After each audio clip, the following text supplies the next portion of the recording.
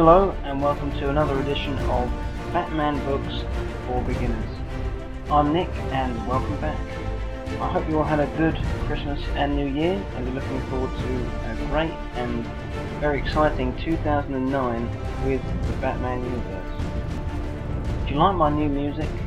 I think it sounds a lot better. Let's give it a listen.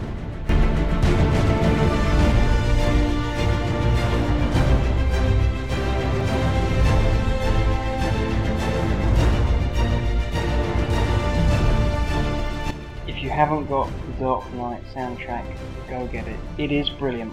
Right, well, today we're looking at The Man Who Laughs. Where do we begin? A fairly recent comic book released in 2005, and it was intended to be a sequel to Batman Year One, which we, of course, did last time. It's written by Ed Brubaker and illustrated by Doug Mahnke. So the plot summary is that the book starts with Captain James Gordon and other officers investigating a building filled with mutilated corpses. And from the start of the book we can see we're in for a pretty brutal ride here, with the Joker's victims suffering quite sickening deaths. We then go to Bruce Wayne, who is seen at a social event talking to fellow millionaire Henry Claridge. On a TV in the next room, a reporter is overheard announcing that Arkham Asylum is being reopened. She suddenly begins laughing and soon dies with a face similar to the mutilated corpses that we saw earlier. The Joker, who has not yet been given the name that the media bestow upon him, walks onto camera and announces he will kill Claridge at midnight. Bruce leaves the party and meets up with Gordon as Batman at Arkham Asylum. On a cell wall, the Joker wrote, "One by one they'll hear my call, then this wicked town will follow my fall." Gordon then has the police stationed at Claridge's house to protect him. However, the Joker does inevitably get to him. Claridge begins laughing as his face turns pale white. Batman crashes down through the window, but it's too late to save Claridge, who has suffered the same fate of all the Joker's victims so far. Meanwhile, on the streets of Gotham, the Joker enters the Williams Medical Center, which is the alternative of Arkham Asylum, and after killing the security guards, he arms the inmates and releases them on the streets. Batman arrives and stops several inmates and reveals his existence to the people on the streets, showing us how his reputation has spread. People haven't seen him, they don't know whether to believe it or not.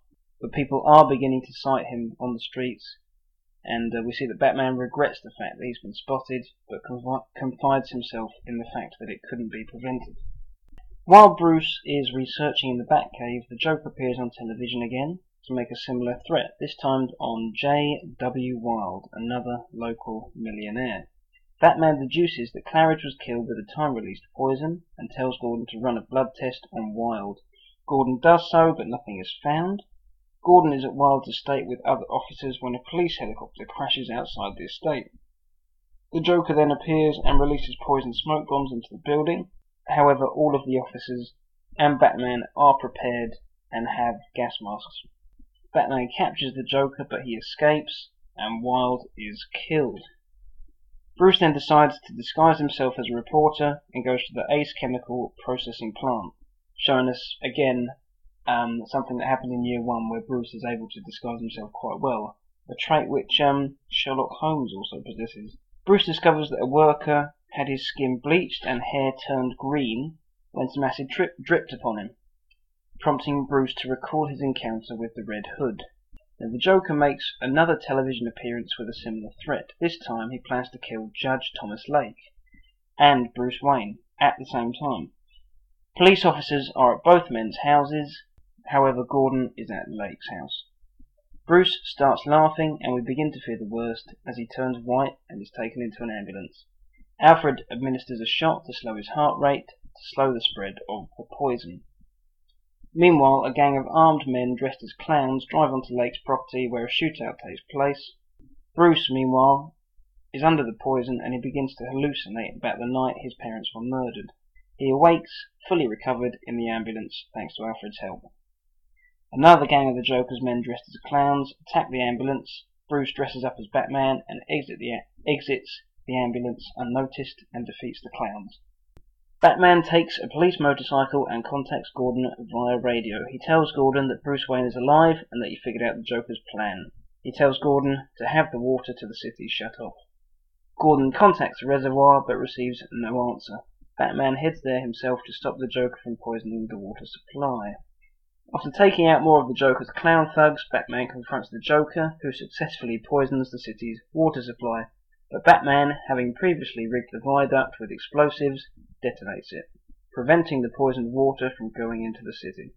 Batman engages in a quick fight with the Joker, who defeats him by disarming his hammer, and has him imprisoned at the newly reopened Arkham Asylum. Batman meets with Gordon on top of police headquarters and unveils to him the new Bat Signal. Call me. Question. How do we call him? He gave us a signal. I felt that the Joker's entrance was a great way to show us the villain for the first time. He looks creepy, and he comes out with some typical Joker lines, such as, "Sometimes I just kill me," those sort of things. The introduction gives us a great little monologue to get to know the Joker immediately and his sadistic ways, immediately showing us who we're dealing with here. As I mentioned earlier, I thought the deaths, especially at the start with the bodies, were pretty graphic and really built up the threat of the Joker from the beginning. Knowing he's capable of such horrific deaths makes him a lot scarier. Of course, as well as the fact that he's a clown. Like Batman Year One, Gordon got lots to do, which I was pleased about. As you will see in the future, he becomes less and less prominent as we go on, but at the moment it's great to see the flourishing partnership of Batman and Gordon. A few things are introduced for the first time here, not just the Joker, but also Arkham Asylum is mentioned for the first time, and we get to see Joker's typical clown gang of thugs, as well as the Bat Signal. As is typical with the Joker, he can't ever fight Batman and is defeated pretty easily this time. It's not a great confrontation and it ends pretty quickly, it's a bit of a shame. But perhaps this is where the Joker learns that he has no chance of beating Batman in a fist fight, and he will have to adopt other methods to get to Batman, which of course he does later on. The artwork in the book is effective, and even though it's subtle in places, has some really striking images, such as the dead bodies that the Joker has affected, as well as the incredibly creepy, smiling Joker on the front cover, which is one of the most amazing Joker images I've ever seen. It seems that Doug Mahnke is attempting to adhere to the depiction of Batman Year One, and I think he has achieved his goal there. Overall, I'll give the book 4 out of 5 Batarangs. It's not the best Joker story ever, we'll come across that later. However, considering all the Batman Joker storylines out there, and there's a lot, it's certainly a solid one, and they've handled the difficult task of introducing Batman's greatest foe well. I just wish it linked up with Batman Year One properly. It doesn't quite connect perfectly, but credit has to be given to the writer and the artist for recreating a very menacing Joker. And tonight you're gonna break your one rule.